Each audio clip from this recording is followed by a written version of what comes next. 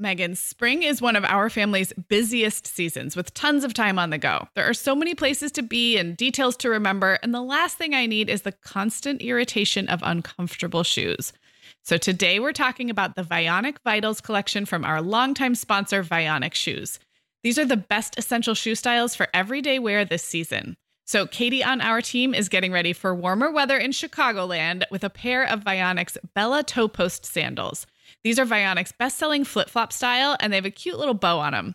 They come in 9 great colors, but Katie chose a versatile black patent leather. They're super supportive for her high instep, and they even come in wide sizes, which is a great option. Yeah, the styles in the Vionic Vitals collection are classics that don't really go out of fashion. And because they're such great quality, they're going to last as well, even with daily wear, which mine definitely get. And I love that Vionic offers a 30-day guarantee. Wear them, love them, or return them for a full refund within 30 days. But I have a feeling after those 30 days, our listeners will love their Vionic shoes so much they'll be ready to order another pair. Use code TheMomHour15 at checkout for 15% off your entire order at VionicShoes.com when you log into your account. That's a one-time use only. Vionic Shoes, wearable well-being for your feet. Hi, I'm Sarah. And I'm Megan. We're 2 moms with 8 kids between us, from little to grown. We're in different areas of the country and in different stages of life. But we both know that motherhood's a lot easier when real moms share tips and encouragement. And remind you that it's really all going to be okay. We're not experts. We're parents who've been there. We're not perfect. We're real. Welcome to the Mom Hour. Hey, everyone, and welcome to episode 374 of the Mom Hour. I am Sarah Powers, here as always with Megan Francis. Hey, Megan. Hi, Sarah. How are you? Well, I'm okay. But before we got on the mic, I had to make an emergency run to Meijer to purchase fly spray because overnight my house was infested with flies. Like, are we talking like house flies or like fruit flies? Like house flies. Oh. Like house flies, but there were in such numbers as to be very disturbing. Oh, like a horror movie or something. Like, is there a much like a horror movie carcass? Yes. Well, and I'm looking around. I'm like, I don't see any signs of like, I don't know, decay or I'm not sure. Like the trash has been taken out. The sink does not have rotting food in it. I can't like identify the source. But I have that sunroom, and so they all really, turns out flies really like light. So they flocked to the sunroom, and they're everywhere. It reminded me a little bit of a picture that you took where like birds pooped all over your car in such numbers that I feel like that picture gave me immediate like panic feelings. Yeah. And yes. And so anyway, that's where I'm at. Like just I sprayed them and I hung up the sticky things, and I'm just hoping that when I emerge from our recording session that they will all have just disappeared. But that's not, they're going to die and be like stuck to things and in the windowsills. That's what's going to actually happen. They're still going to have to be dealt with. Okay, not to take this too far off the rails, which is we've already done, but like, could it be, listeners, plug your ears if you're like super grossed out by this, but could there have been a litter of a birthing? Yes, like a that's hatching? What it looks like. No, that's what it looks like. There was a hatching somewhere, but I have absolutely no idea where. Where were the larvae?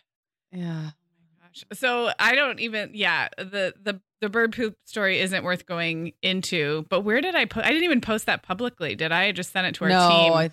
Yeah. Oh my gosh. Yeah. Okay. Happy summer, everyone. Happy summer. But, I guess because this is a listener question, to tie it back to that, since this is a listener question episode, maybe somebody can give me some host answers about what to do about a fly infestation. Maybe we have a pest control person. Yeah, or like a scientist of some kind. Ugh. We're just rewatching the last season of Schitt's Creek, and there's a funny storyline where Ted is in the Galapagos, and he's always talking about like discovering a new species of fly larva or whatever. So anyway, that's my day. There you go. We have listener questions, as you alluded to, Megan, and our advice, answers for you all today. Just on Sunday, you heard us talk about giving advice and receiving advice and how we're not terribly naturally drawn to either one. And yet here we are, here to give solicited advice where you have sent in your questions, parenting challenges, and we'll weigh in as best we can. Often it's a version of like, that sounds really hard. That sounds really normal. It's probably all going to be more validating okay. than actual advice. Yeah, listener validation. And I don't believe any of them have to do with larvae or infestations of any sort. Thank goodness. Which is good because evidently I have no idea how to deal with that. So thank goodness. There is a little twist, though, a little addition to today's episode, which is that we've been wanting to do this for a little while, but we threw a few of the listener questions that came in to our contributor team because we have these wonderful moms writing and helping us come up with content for the podcast and the blog, and that who have become part of our team, many of whom have different life experiences, kids of different ages than we do. And like us, they are not experts. They're just real moms making their way through. And so in a couple of cases, both this week and next week, you'll get to hear our thoughts and advice, but also some wise words from members of our contributor team. So, Megan, I'm excited about that little piece. Me too. And it's, you and I can only answer and only speak to what we can speak to, right? So it's always great to bring in some fresh perspectives. Agreed. Sarah, our sponsor Vionic is back today with their Vionic Vitals collection. These shoes are the most essential styles for everyday wear to get us ready for spring, which will be here before we know it. We've already talked about my Uptown loafers and Willa slip-on flat and your Chardonnay heeled sandal, but this collection also includes the Walk 23 classic sneaker. That is that unapologetic dad sneaker style that's so popular right now. And I was just thinking having all four styles would basically be like having a spring capsule wardrobe for your feet. Oh my gosh, that is actually such a genius idea, Megan. I love where you're going with this.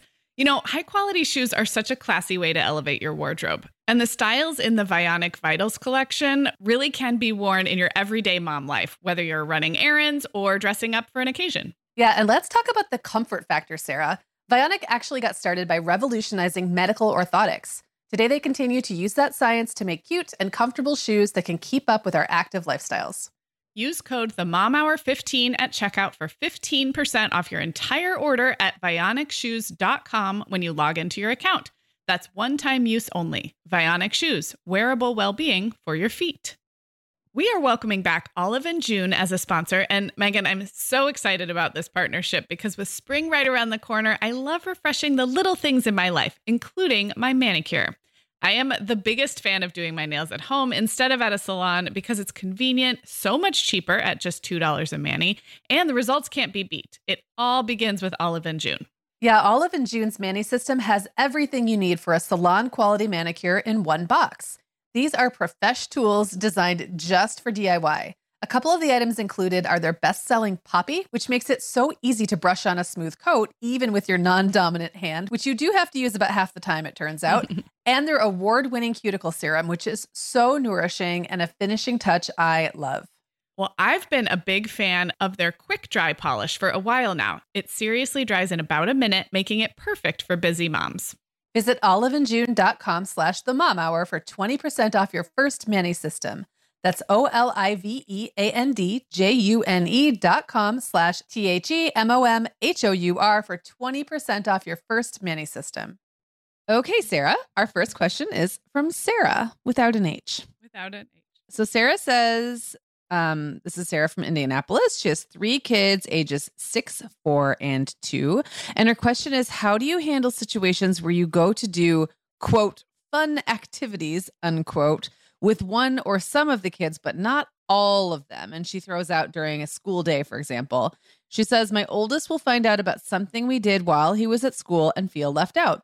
I never broadcast it in order to shield him from feeling left out, but also I would never ask the others to keep information from each other. Also, good luck with that. So she says, thanks for all you do. Sarah, I feel like this is a question that you're going to have something to say about. I mean, I read this and I was like, oh, this has been my life. Well, I have kids of that same age spacing, but now they are 14, 12, and 9.5. And I would say we still deal with this. It's very different from when they were 6, 4, and 2. So, Sarah, my advice is not going to be like anything practical or tactical, but as usual, first to normalize that, like, if you have multiple children, and especially if you have, I would say 3 or more, because there's something about 2 that's like, great, take turns or like even it out. The math gets increasingly difficult as you go more than 2. And that's not to say that this doesn't happen with, a pair of siblings, but certainly in my experience, there's no getting around it. It will happen. You cannot provide the same amount of enrichment, enjoyment, entertainment, ice cream, stops at the dollar store, like whatever is deemed to be fun and exciting. You cannot possibly hope to dole it out in equal measure from now until your kids are, 20, 22, and 24. It's not going to happen. So I think making peace with the fact that this is like one of the challenges of having 3 kids kind of close together is that their job is to sort of jockey for that position in the sibling trio, and they're going to do it in different unflattering ways over time. And my kids absolutely will say, well, so-and-so got to do this today, so why didn't I? And it's just been a part of my reality now for, since I was in your stage. So for 7 years. I think it's smart not to try to ask the kids to don't tell your brother that we went to Starbucks while he was at school. I think that's probably wise. And I also think it's wise to set the example of not holding it, not being like, guess what? Gloating. Go to Starbucks. So yeah. I think you're already kind of in that middle space. I will say proactive one-on-one time is like when you read the parenting books, there's a reason that comes up again and again and again, because kids whose cup has been a little bit filled by a little bit of one-on-one time with parents they're just starting off. They're not starting off in that depleted place. I always give that advice with a huge heap of grace, because it's hard to be carving out one-on-one time for your kids in a global pandemic when you have 3 young children. So I know it's hard. I do think it is a good proactive strategy. And just remember that one-on-one special time doesn't have to look like taking a kid to the movies and ice cream. It can just be grabbing one kid and going on an errand and letting them pick the music in the car, or stopping and, swinging on the swings for 10 minutes at the park after the errand. It can be really, really simple. So I think some proactive one-on-one time, some being honest and matter of fact as you let them feel their unfair feelings, and not let it get to you as in now it's my job to provide in equal measure this fun, but I'm just going to let them feel like life's unfair because that's part of being a sibling. And then work on that proactive one-on-one time. I feel like there was not that much in there, Megan. Well, so one thing I would like to say is that I feel like where Sarah is right now with kids ages 6, 4, and 2 is in a particularly hot spot for this kind of unfair feeling. First of all, the kid who's in school all day is outnumbered by the 2 that are home. The kid that is in school also is young enough to really remember what it was like to kind of, I don't know, have the day a little bit free and be freewheeling and going and doing fun stuff with mom. So there may be some nostalgia, some jealousy at play about just kind of remembering what that was like and wishing in some way they were still there. 4 and 2 are at the ages where you can literally be doing a lot of fun stuff all the time. So it might look like your home life with the 4 and 2-year-old is just a never ending roller coaster, like a circus, a carnival of fun.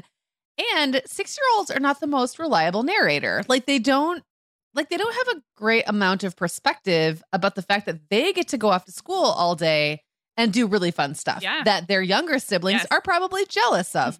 So they don't have that perspective. All they're seeing is I wish I was still 4 and got to go, to the playground in the middle of the day with mom like I used to. And so I will say, I think you're in a particular spot right now where it's probably the height of this.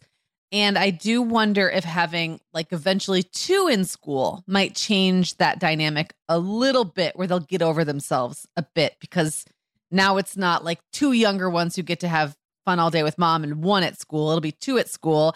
And the focus will start to come off the youngest. That was my experience, at least, that as the older ones, as more and more of them went to school, they stopped worrying so much about what the youngest 1 or 2 was doing at home without them. So it's all very recent. 6-year-old's probably in 1st grade. They haven't been in school that long. Right. And so even besides if we're talking about the school year, that imbalance, they may need a little gentle reminder but sometimes the 4-year-old is really jealous because you get to go to art and music and you get to go hang out with your friends all day. And sometimes I feel like kids at that age just kind of need a little bit of a reset, like a little reminder that they have it pretty great too.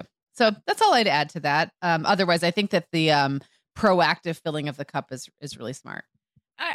I find myself doing exactly what you're saying still with Violet when she wants to be older and finds out that the kids got to stay up late. Like right now, a big thing in our house is she's kind of the only one with like a real little kid bedtime still. So she'll find out that the other 4 of us, 2 parents and 2 teens, stayed up to watch something, and she'll be like, but I didn't get to stay up and watch something. And I'll be like, well, you also like don't have 2 hours of homework a night. And with her, I can just kind of have fun with it. But just a reminder that like there are pros and cons that come with every age. And I think you're exactly right with the 6-year-old in school, like just a gentle reframing of all the cool things that you do get to do being the oldest, the first one to like get to go to a sleepover or get to go to grandma and grandpa's house all by yourself. And like, I don't think kids usually receive it well if we hammer that home. Like they don't, we've talked about this a lot on the show. They don't have enough perspective to have perspective, but little gentle reminders that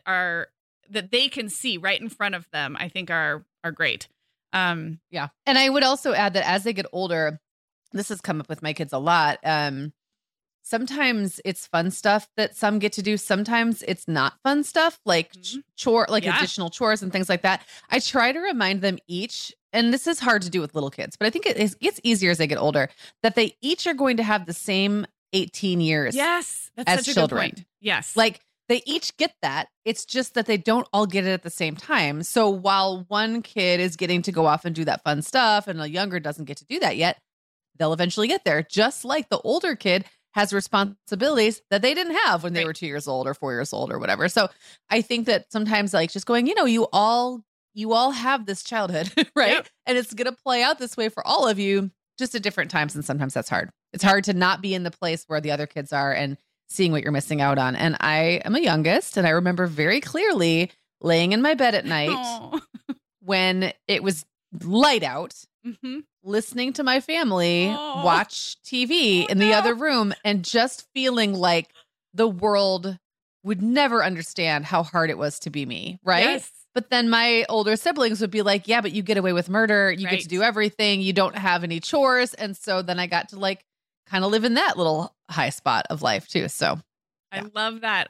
You all get the same 18 years, or maybe not the exact same, but you all get this trajectory of what it's like to be a child in our family, in our house. It's just, you're not on the same, you're staggered in terms of your starts.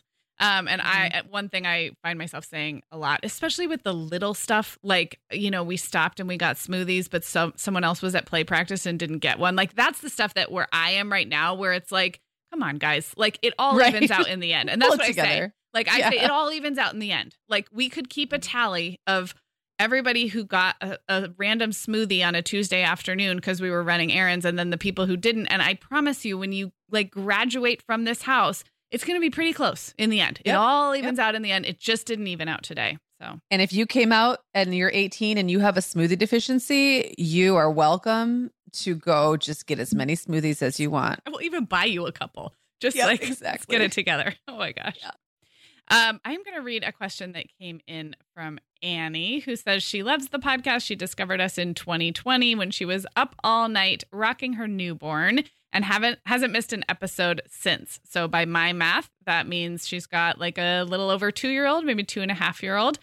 And Annie's question is, do you have tips for finding mom friends quickly in a new city? The background is we're moving in a few weeks to a totally new area of the country for my husband's medical fellowship. We're both doctors, but I'm taking the year off as we'll be in the city only for a year, and finding childcare or a temporary job or getting licensed, etc., was going to be so difficult. I want to cultivate meaningful relationships and fill my days as a new stay-at-home mom, but I recognize how hard this might be with only 365 days to do so. Thanks for any advice. And that's Annie from Memphis, or maybe not from Memphis anymore, depending on where the move is. Right. I mean, oh my gosh. So I moved a lot of times. I thought you might be able to jump in here. Yeah. Yeah. As a young mom. And my last move was when I was pregnant with Clara. So I have been in this situation. I've been in this situation with like no contacts at all. I've been in a situation with people that I do know and like trying to kind of move into their networks and then realizing their networks weren't for me. So Annie, I totally feel you, but we've got some great responses from contributors, Katie and Stacy. And I think they're like more in the situation where they're in it right now. And I'm looking way back in the rear view. So we will let them respond. So first you will hear from Katie on our team. Hi, Annie. I was 100% in the same boat as you when we moved from Boston to Chicago with our baby. And it's tough. It can be really intimidating to meet mom friends quickly in a new city. What helped tremendously for me was joining Meetup. So I think most major cities and probably even smaller communities as well have meetup groups. I was able to find a stay-at-home mom group for my city, and multiple times a week I would sign up to go to events, meet up, do activities, host activities, find things with kids the same age as me. And it was a great way to develop like a really core group of friends who had kids the same age as me. If that's not an option for you, another option is to look at what's happening in your community on like a hyper local in a hyper local way. So your library, your park, any other activities that are like mom and toddler, especially if they're happening in the middle of the day, it's probably going to be a lot of other stay-at-home parents. And then try to stick to a routine, because if you start going to the same places at the same times on the same days, you will start to see the same faces. And I feel like that just makes it that much easier to introduce yourself, say hi, ask if they want to go, go to the park afterwards or grab a coffee or just exchange phone numbers, and maybe you can meet up another time. But I hope that this helps. Good luck.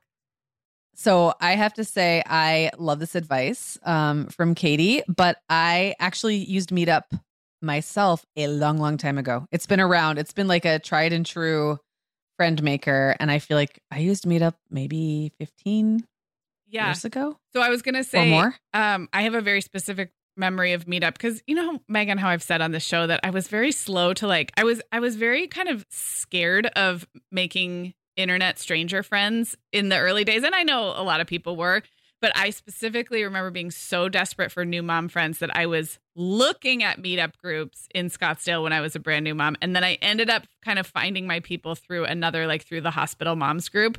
But that's how much I wanted friends, is I was like, okay, I think I'm ready to meet strangers on the internet. And that would have been 2008. So 14. Yeah. 14 years ago. Yeah. Well, great tips. Let's also hear from Stacy. Hi, Annie. This is Stacy, and I have a couple tips for making new friends. I moved to the area that I live in now 9 years ago from a city, and now I live in a very rural area. And so making friends is a challenge just in the sense that there's not a lot of people around. But I was working in town at the time, and a woman came up to me at work, and she complimented me on what I was wearing. And I know that seems silly, but I just feel like her willingness to go first was something that we needed to break the ice. And 9 years later, she's one of my best friends. And now we both have 3 kids that are all fairly close in age. So that would be my first tip, is to go first. If you're at the library or at the park, to maybe, if you're like me and an introvert and it seems scary, to put yourself out there and to go first, that there's likely a woman that feels the same way as you and is looking for friendship, but just someone needs to take that first step. My second tip would be to join a mom's group. When I had my first baby, someone recommended MOPS to me, Mothers of Preschoolers. And I looked up online and there wasn't a MOPS in my area.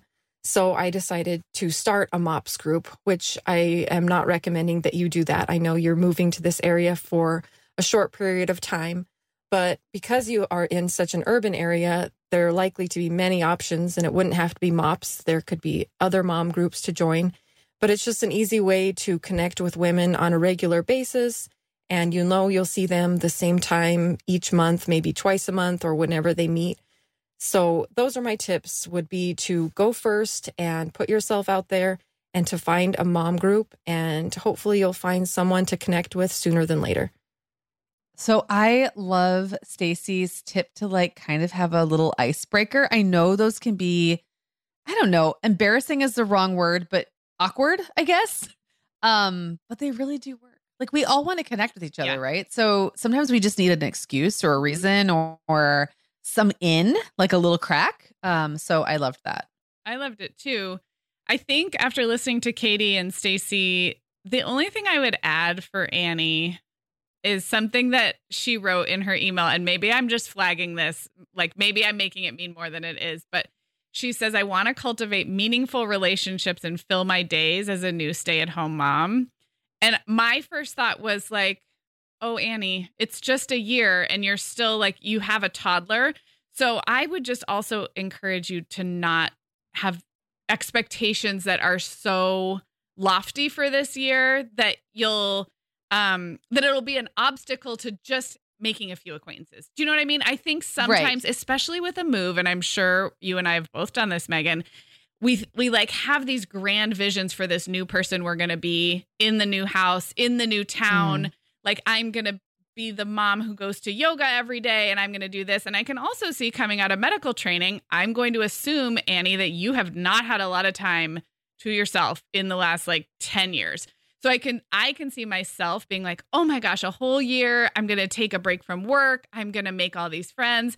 So just a gentle reminder that like, you don't know what the coming year has in store for you. It could bring some of the most meaningful relationships you have in your entire life, or it could be a bunch of like slightly awkward play groups that still add together to, I don't know, add color to this year, and it'll still be part of your story. So I guess that's a little caution against assuming that a year off of work in a new city is automatically going to mean deep, meaningful friendships. It might, but it might not, and that might be okay too. Well, and I think it depends a lot on what means meaningful to Annie. She might find, again, if she's like an extrovert and a social butterfly type, she might find like it just makes a lot of sense to buzz around and meet a lot of people and have some fun, play the field a little bit. And then at the end of the year, be like, okay, that was great. I mean, I remember having years where I was in a new town with, little kids and had fun, I would say meaningful friendships, but they weren't lasting. And I knew they weren't going to last. And I knew they were for a season, and that was great. And they did their job, right? There's been other times of my life where I've really craved deep friendships, and those are going to be a lot harder to kind of make happen in a temporary and quick way. So yeah, kind of like looking at your needs and maybe not expecting so much of yourself, but like more coming at it with like, what do I need? Like, what would make this year really good for me, and give me what I need. Yeah. It's an interesting friendship conundrum to think about a finite year where you're going to be moving away. And I'm just thinking about our military families and other families who move around a lot. I would imagine there are very like specific social strategies that one uses, whether you're using them or not. It's like you do want to get in there quick. You want to skip the getting to know you part, make some meaningful connections, but then you also know that you're leaving. So I guess thank goodness for the internet. And we do have ways to stay in touch with. If you find some gems, Annie, there is also ways to stay in touch with them after you leave. So yeah. Best of luck.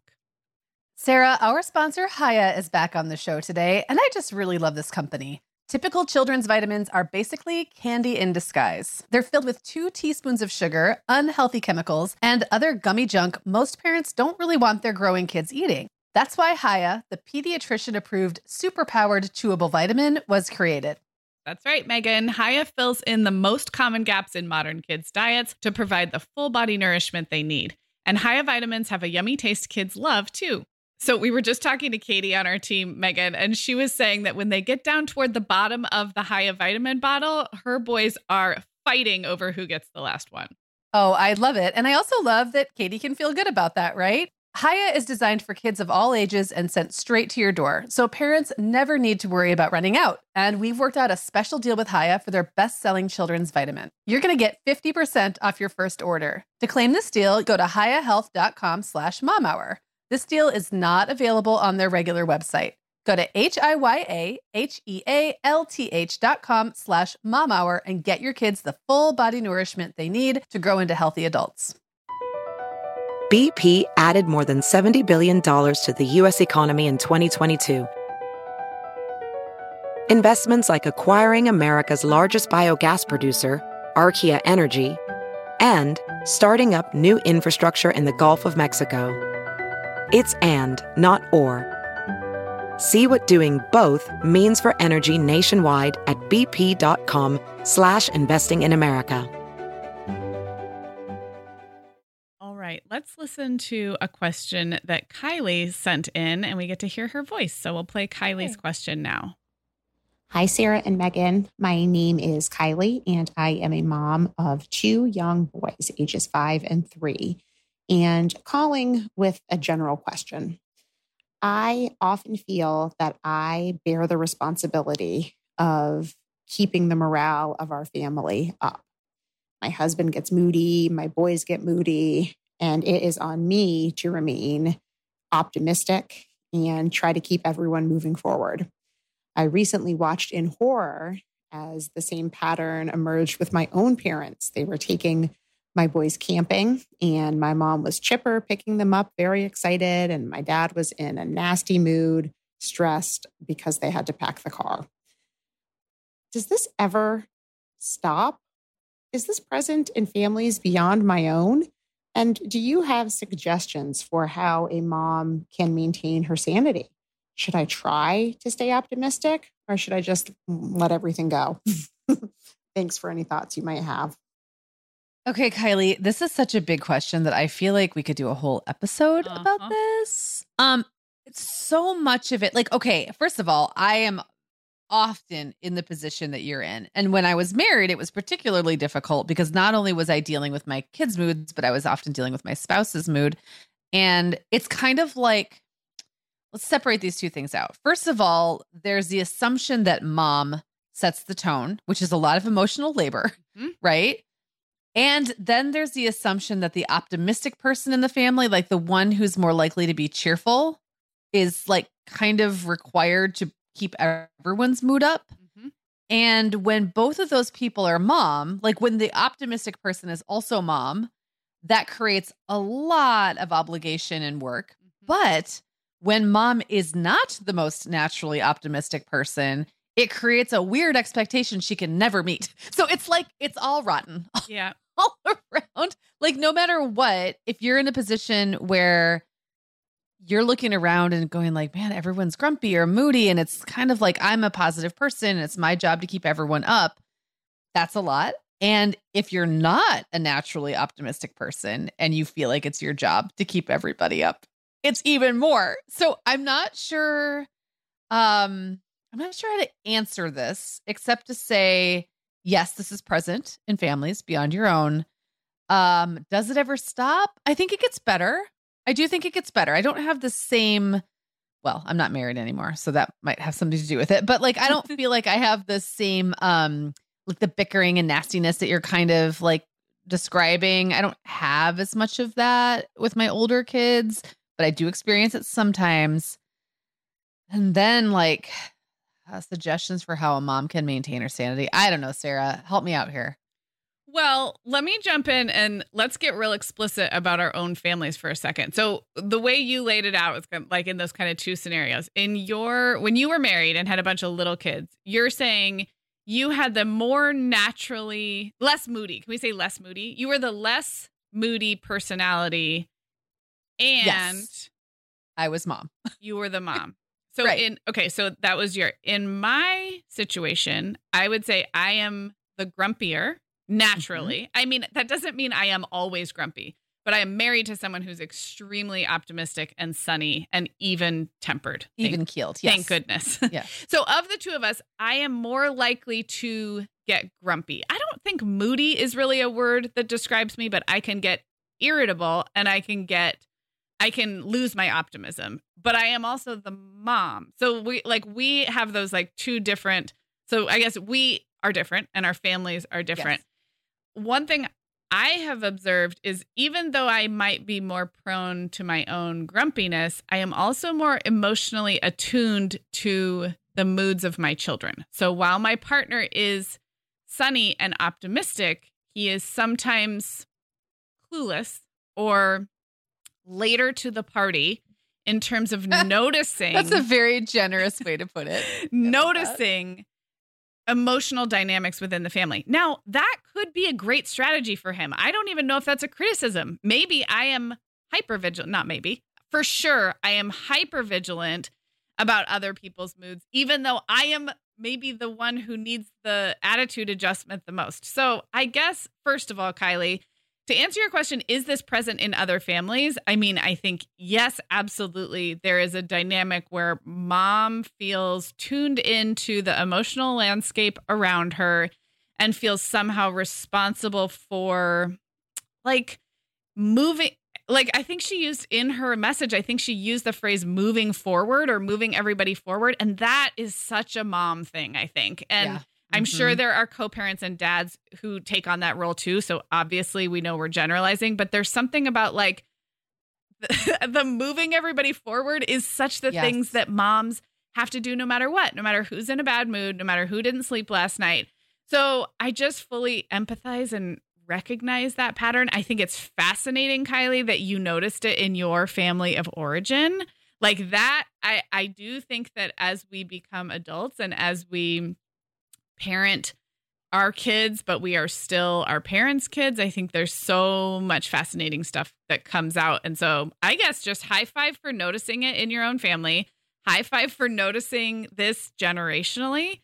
And I guess if I have a nugget of advice, I know we're like a broken record with our yoga and our therapy talk lately, Megan, but finding the ways for you to be okay no matter what's going on around you. And I don't mean putting blinders on and ignoring other people, because that's not healthy either. But I mean, I think the goal, I'll speak for myself instead of saying you, like my goal is to be able to find my happy place, my calm, my enjoyment, interdependent of those around me so that I am not codependently relying on other people to be in a healthy space for me to have a good day. And that is hard work. Like that is why we pay therapists a lot of money. That's why we read a lot of books. Like that's hard work as adults. Yeah.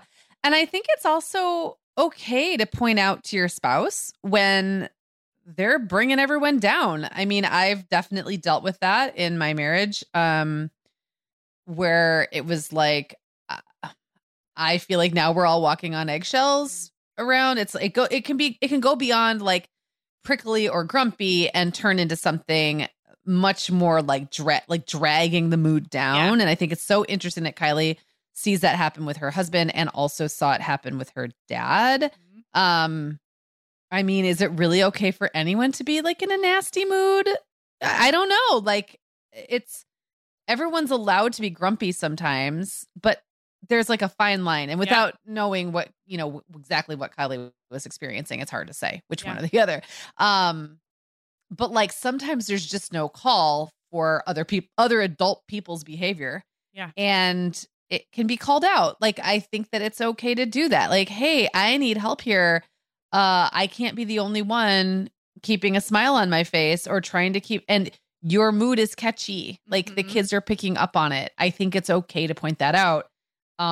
It may not go over well necessarily, but I think it's okay for your own self-protection and your own self-care. Yes. And as someone who has had been called out on that, like multiple times in the last 6 months, I will say it doesn't always go over well in the moment, but it is something that I have recognized I can work on in a more holistic way. Like I can have a goal for this week or this month to really make sure I'm managing my mood so that I'm not bringing my family down. It's hard if you're already in it to snap out of it, I guess, which, yeah.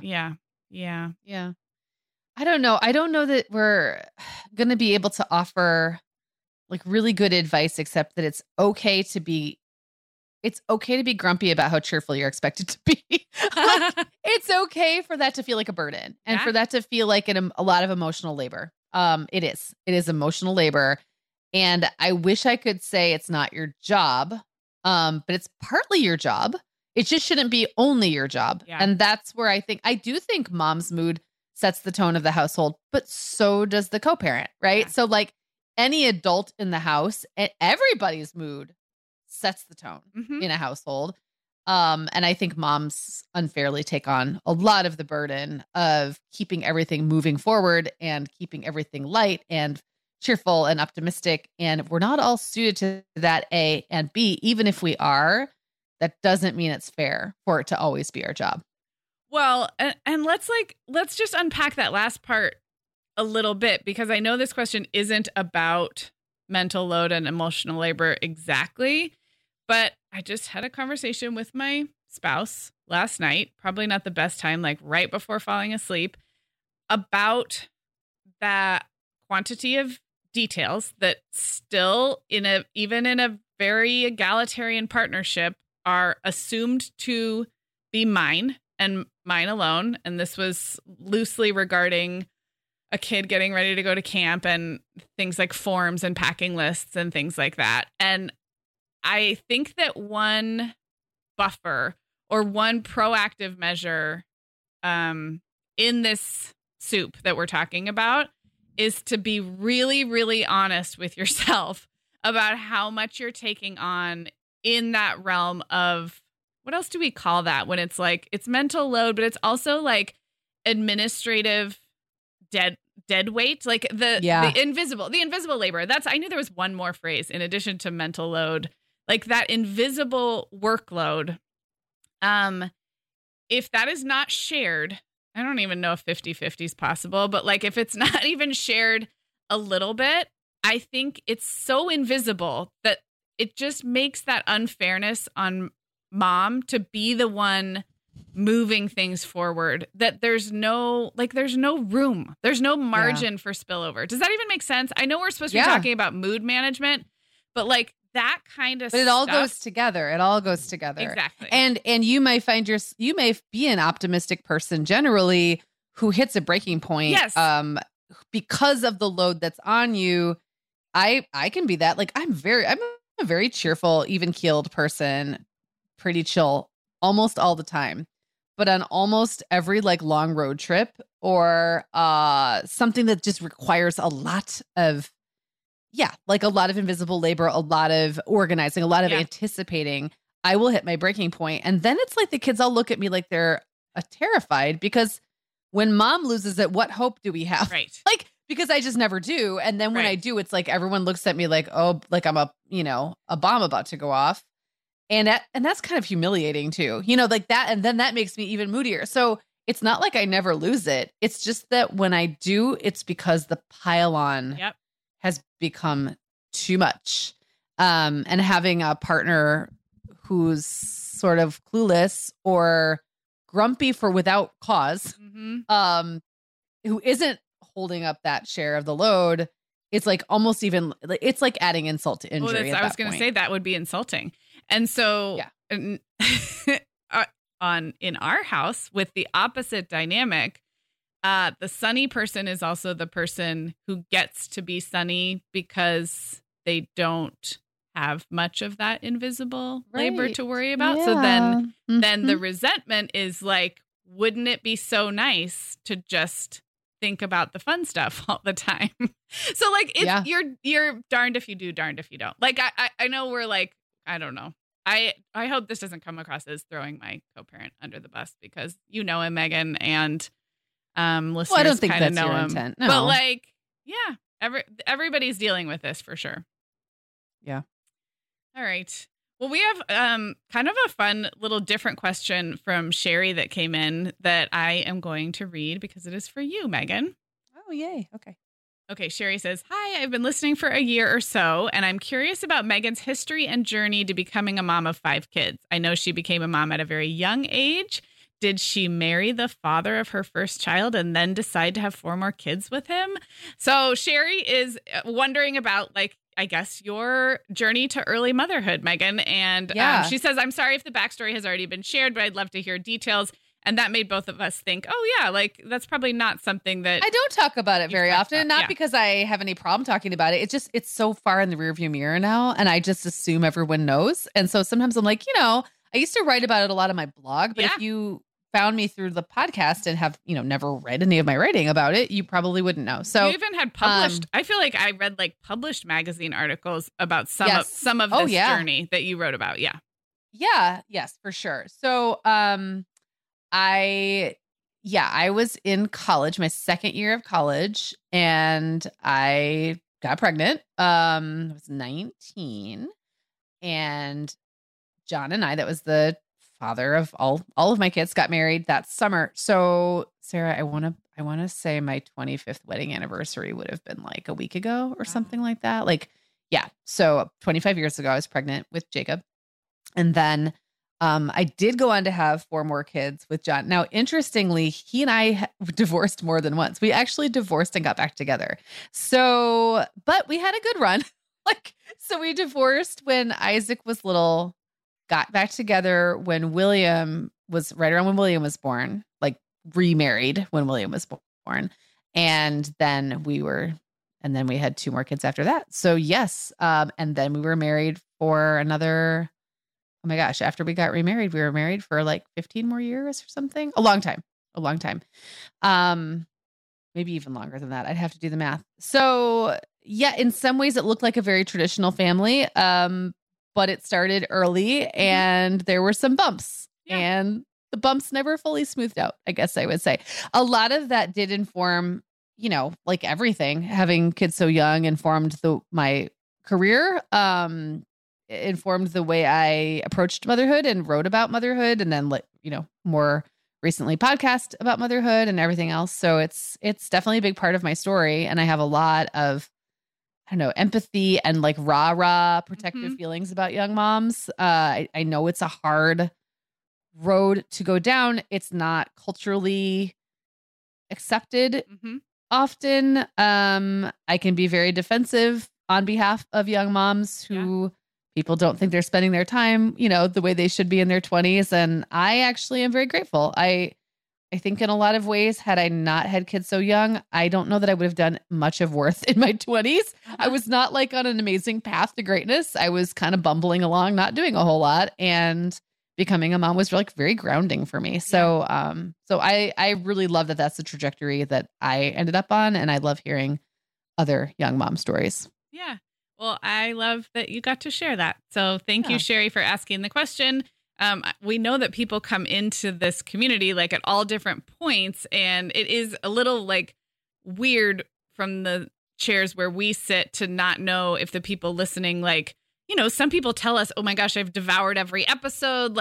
I follow you on Instagram. I feel like I know you, and other people are just popping in. Right. And we don't want to be like a broken record repeating the same stories over and over, but it is fun to be able to. Yeah. Nor do we expect people to like memorize our biographies, but I think it feels good to be asked about your story. So I'm glad you got to share that. All right. Well, we have another listener questions episode coming up next week. If you're new around here, we typically do these in pairs. So you will hear 4 more questions in next Tuesday's episode. And between now and then, you can reach out to us, connect with us on Instagram or in our Facebook community. Shoot us an email, hello@themomhour.com. We'd love to hear from you. And Megan, this was fun. We'll talk to everybody next week. Talk to you soon. Sarah, I started a Substack last spring, just kind of as an experiment, and it turns out I love it. I'm treating it kind of like an old school blog, writing about things that are happening in my life. Megan, I've loved following your stuff on Substack, and I actually just really like Substack in general. We've both been a lot less active on Instagram lately, and I'm finding that Substack scratches that itch to connect and create without all the busyness of a typical social media feed. So I would love it if Mom Hour listeners wanted to look me up there. I'm at meganfrancis.substack.com, and that's Megan with 2 A's, MEAGAN Francis.substack.com.